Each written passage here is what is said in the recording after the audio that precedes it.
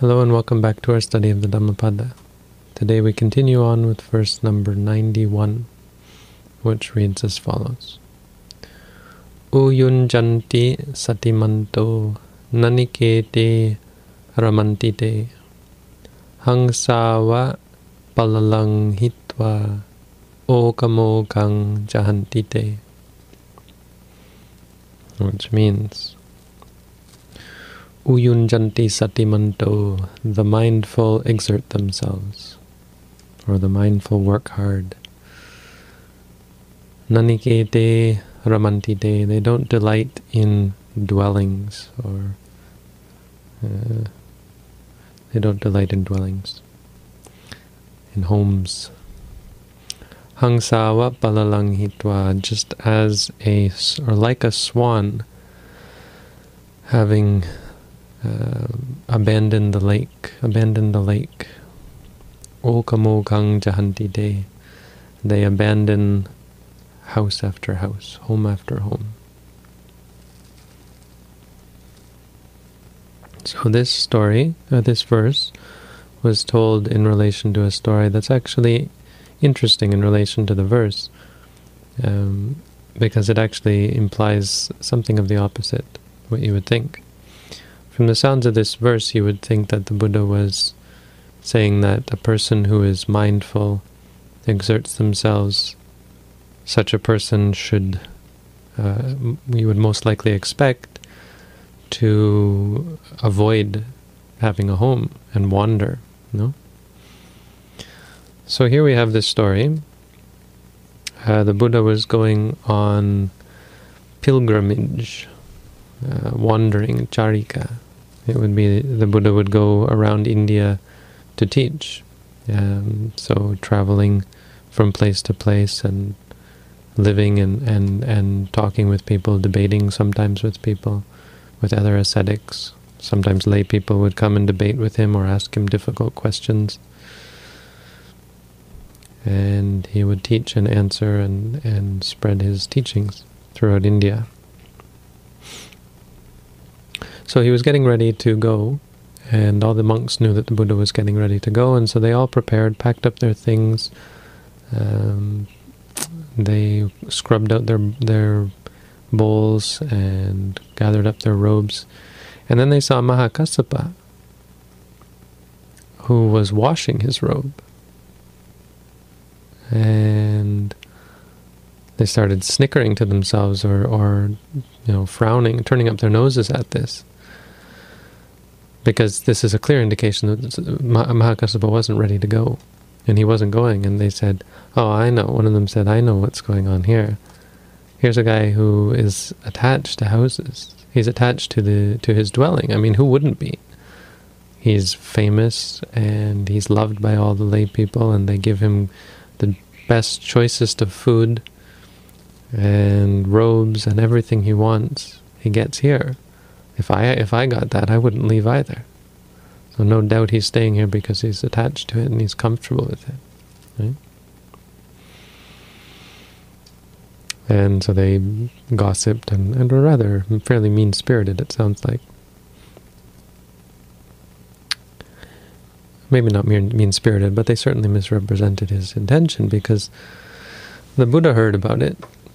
Well, what happened then? Everyone left. All the monks left, and Mahakassapa went with them. But he got to a certain point, and the Buddha turned and said to Mahakassapa, "Mahakassapa, you stay behind."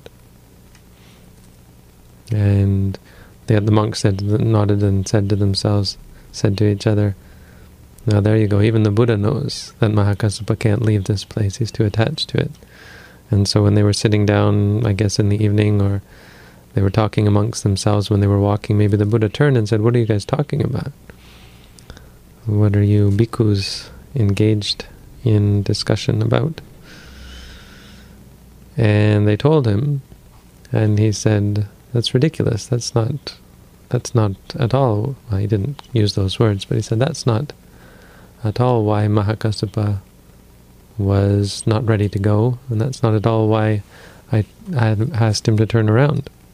Because Mahakassapa made a determination in his in his past lives to be a support for lay people. And so he gives a long story about when he made this determination, but for our purposes it's not really useful. The point is he had this intention to stay and be of benefit to people. If all the monks left, then who would stay to teach, and who would stay to care for and encourage and really support the meditators and the practitioners in the area? So Mahakassapa knew that it was his. He and the Buddha were actually very close. And when the Buddha passed away, Mahakassapa was sort of looked upon as the leader of sorts, though not to take the place of the Buddha, but to take over some of the role of guidance and of direction. So when the Buddha left to go on his tour, Mahakassapa knew it was best for him to stay behind, because otherwise there would be many things that left undone, and many people looking to learn about the Dhamma who wouldn't get to hear it, and so on. And the Buddha said, he told this long story about, he told a story anyway about Mahakassapa making this wish to be of benefit to people and to not go out of his way. And then the Buddha said that, he pointed out, using this verse, he actually pointed out that it's not that it's not that people who are mindful, who are enlightened, and like an arahant, it's not that they are the ones, or they are not the ones who need to leave houses. Right? They will need to leave their dwellings, need to be careful, because they have no attachment. A person who has no attachment has no problem staying behind. It's the exact person that you want to have stay in one place and teach and to spread the teachings. So it kind of put the other monks into place, because the implication is, well, you guys have to come with me so I can take care of you, and so you can not be attached to one place for too long. And so in Thailand you get this a lot. Monks will wander and never spend more than one night, or never spend more than 1 week in one place. I've talked to monks who spent the whole year outside of the rains. They wouldn't spend 2 nights in a row in the same spot. So they would constantly be moving. It's harder to do now, but there are monks who do this. I'm not convinced that it's the greatest thing to do, but there's a sense that, well, when you're still attached to dwellings, that can be quite useful. It's to keep you on your toes. So this is our story, and the verse, which is fairly clear, but let's just go through it. So, Satimanto Udyunjanti, that the mindful are not lazy, is basically what's being said here, because there was an implication that Mahakassapa was lazy. He just couldn't be bothered to go on a tour. Why bother when everything is so comfortable here? The Buddha pointed out that even when mindful people stay in one spot, you can't call them lazy. They will never get lazy because they're mindful. A person who stays put, even a person who does nothing but walk and sit all day, shouldn't be considered lazy. Their mindfulness keeps them alert, keeps them energetic, keeps them from being lazy. So it's not necessarily the case that just because you stay in one place, you're not going to be energetic. And the mindful are always energetic, never lazy. So those of you who feel like you're lazy out there, use mindfulness. You don't have to go running, or you don't have to exert yourself, just be mindful. When you're mindful, you can be sitting still all day and still be considered energetic. Your mind will be alert, and you won't fall into the trap of being lazy. Nanikete ramantite. They don't have love for dwellings. So it's not that they leave them behind, that they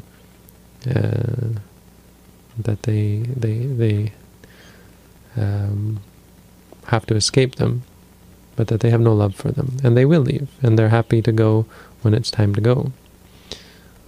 So the second part says, like a swan leaves behind a lake. The swan doesn't worry about the lake. The swan is not concerned with the lake, or say, oh, that was a nice place, maybe I should stay. Swans, when they leave, they leave. I mean, swans are just dumb animals, but in the same vein, the swan not worrying about the lake, or not loving the lake, or falling in love with the lake, or being attached to it.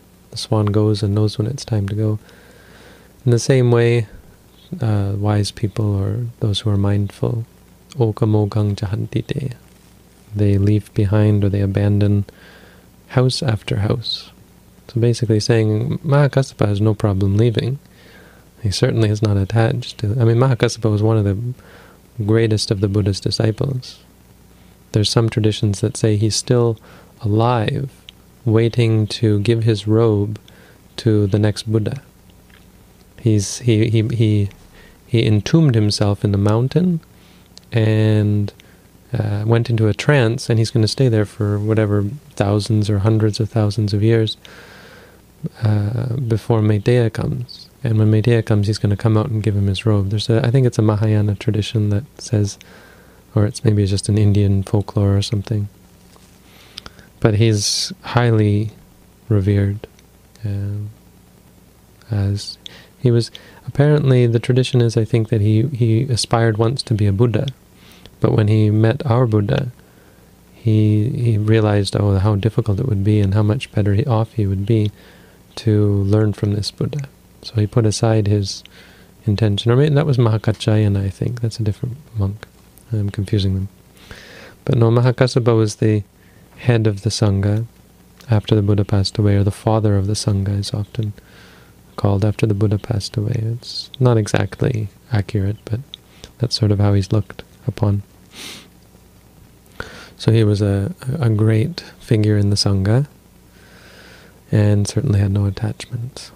But there's a couple of lessons we can learn here. The first is not to criticize people. Really not at all. Criticizing others rarely does any good. It usually just feeds your ego and helps assuage any insecurities we have. You feel better bringing other people down a notch. Not good. And it's often misguided, People do things for reasons that, if we thought about it, we might be able to empathize and understand why they're doing things. The person who you're very angry at because of the evil things they've done, well, who knows why they're doing them? Probably they have evil inside of them. But they may be doing it because they feel hurt, or because they're in a position where they're not able to understand what's wrong with what they're doing, or this kind of thing. And often they're doing it blamelessly, and we get to constantly, Ajahn Tong, people would criticize him and about the silliest of things. There was one monk who came and saw that Ajahn Tong had all this wonderful food, because people, they adore him, so the food that they would give him is special, extra special food. And there was this one Western guy who ordained as a monk for a short time, and he just was disgusted by it. He said, what's he doing eating all that good food when we have to... I mean, I think it came from the fact that he wanted some of the good food, but he just felt it was wrong and unfair. People criticize things. Like there's this story of this Zen story of these Western men, I guess, who became monks, and they went to live with this Japanese monk. I think Japanese monk, Chinese monk maybe, and probably Chinese. And they were in the monastery, and every day or maybe it was just one man. Anyway, in the monastery, every day the monk would bow down to this Buddha statue. And so the guy started doing it, and then every day we had to do bowing and bowing and bowing to this Buddha statue. And finally the guy got upset about it, and he turns to him and he said, look, this is ridiculous. I don't want to bow down to this dumb statue. He said, I'd rather spit on that image than bow down to it. And the Chinese monk turns to him and says, okay, you spit, I'll bow. Well, sometimes we hold on to things quite strongly, and we miss the fact that it's not wrong what other people are doing. They have reasons for it, and we have to ask ourselves. That's what I learned a lot in Thailand, because I was that sort of way in Thailand, criticizing this, criticizing that. But then I watched and I saw, especially Ajahn Tong, how uncritical he is, and how accepting, and how he just doesn't even comment on so many things. And then when he does comment, he finds the good in it. He finds a way to focus people's attention on what's good about it. and to point out that, sure, he'll say sometimes like, some people say this is just a ritual, but, it makes people feel good, it makes people mindful, it makes people think about the Buddha, etc., etc. And that really opened my eyes to, yeah, that's it. I mean, we're the ones with the unwholesome mind. This guy who was obsessed with spitting, well, he was the one obsessed with the bowing. He was the one that got upset about it. That's the first thing we can learn, is to not criticize others without knowing their reasons.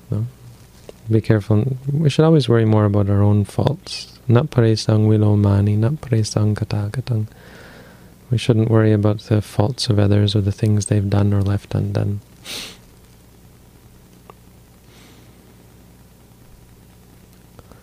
The second thing is this point that I've sort of already made, but it's a two-pronged point. There's the idea that people who are truly mindful don't need to do any special practice. And that's very much true. A mindful person, there is this Zen thing about the Buddha riding in a Ferrari and wearing gold rings and so on, because he wasn't attached to it. And so this kind of thing, it's possible to go way too far with this idea. Because you say, well, okay, so a mindful person doesn't have to do any special practice. A mindful person doesn't attach to things. Well, then they could have sex, and they could drink alcohol, and they could do drugs and all these sorts of things. It wouldn't hurt them. But the point is that the mindful person wouldn't do these things. I mean, it's not to say that it couldn't happen. You can be raped or that kind of thing, but and you can drink something thinking it's not alcohol and wind up being alcohol or drugs or so on. I was once given these pills by this woman. I don't know what her deal was, but I don't really think she had bad intentions, but she gave me these pills saying it was like ginseng. I thought, well, ginseng, that's good for your mind. But when I looked it up on the internet, I took the pill and I swallowed it. She'd given me this bottle and she said, it'd be good for you as a monk. And so I took the pill, I swallowed it, and as it was settling in my stomach, I looked on the internet to see what its characteristics were, and it was an aphrodisiac. Like, oh well, there it is. I guess that's the only one I'll be eating of that. But it's true that if you don't have the desires, then it shouldn't affect you. It shouldn't be a problem. But people use it as an excuse to do things that they want to do and claim that they're not attached to them. Yeah, I enjoy it, but I'm not attached to it, right? It's a huge exercise in delusion, in self-delusion, that somehow you can be angry and not cling to it, or be greedy and not cling to it. It's certainly not the case. Anything that's mental, any of your mental judgments, that's where the problem lies. Anything that makes you afraid or worried or bored or sad, angry or greed or anger in its very base forms, they are in of themselves a problem. So you shouldn't use this as an excuse to stay put. In fact, often Mahakassapa may have stayed where he was, but he, in the end, went and lived up on the hill, on the mountain above Rajagaha. I think after the Buddha passed away, yeah, that's where he was staying, because that's where they did the first council. And they invited him down. They wanted him to come and stay in the city because he was the big monk and he was getting old. And they said, we need you down here to support us. And he refused. Every day he would go back up, walk all the way up. It's quite a walk. Every day he would walk up and live up on the mountain. Apparently he never laid down either. He would always walking and sitting, never lying down throughout his life, or his later years anyway, but I think throughout his monastic life. So yeah, don't take... so it's not like he was just living in the lap of luxury and not clinging to it. He was, and they asked him why, and he said it was out of compassion for others, so that they will able to see the good example, and because it's much more peaceful. It's just the right thing to do, living in the forest, living alone, living at peace. There's no sense of that. But one should not be attached to these things, nor criticize someone. I mean, a lot of criticism. There was this big criticism that went around recently about these monks who had their own private jet and wore sunglasses. And at first I understood that was the criticism, and it didn't really faze me at all. I'm like, okay, well, it's possible that the monastery could have a jet for, it's a bit outrageous, but my point being, those things in and of themselves don't necessarily, because they're tools. Even sunglasses. Lots of monks wear sunglasses. Ajahn Tong wears sunglasses. Why? Because he had eye surgery, and the light is, or has been, or was, very, very. His eyes were very sensitive to sunlight. And I know lots of monks in Thailand who wear sunglasses. I don't really think it's that great of an idea, but it's not in and of itself a sign of huge corruption. I mean, there are far worse things that can and probably do go on that we're not really aware of. But you have to be careful not to judge, not to judge things by appearances or etc. I think it turns out that those monks were selling drugs or doing drugs or this or had women or this or that. So yeah, that's something you can definitely criticize them about. But it's an interesting quote. I mean, it's on the face, it's a sign of the importance of not clinging to our place, our possessions, not clinging, to be mindful. But deeper down, and if you know the backstory, it has more to do with the idea that you don't need to be too concerned about going off into the forest. Oh, how can I follow the Buddha's teaching living in the home life? Yeah, it's more difficult. Yeah, you're going to be tested and tried, but it can be done. And we should be clear about two things. One, that it can be done, and two, that unless we're really, really mindful, it's much easier to get attached. So you have to be more on your guard, more vigilant when you're living in lay society, when you're living in a house. Much easier to be mindful. It's actually kind of cheating.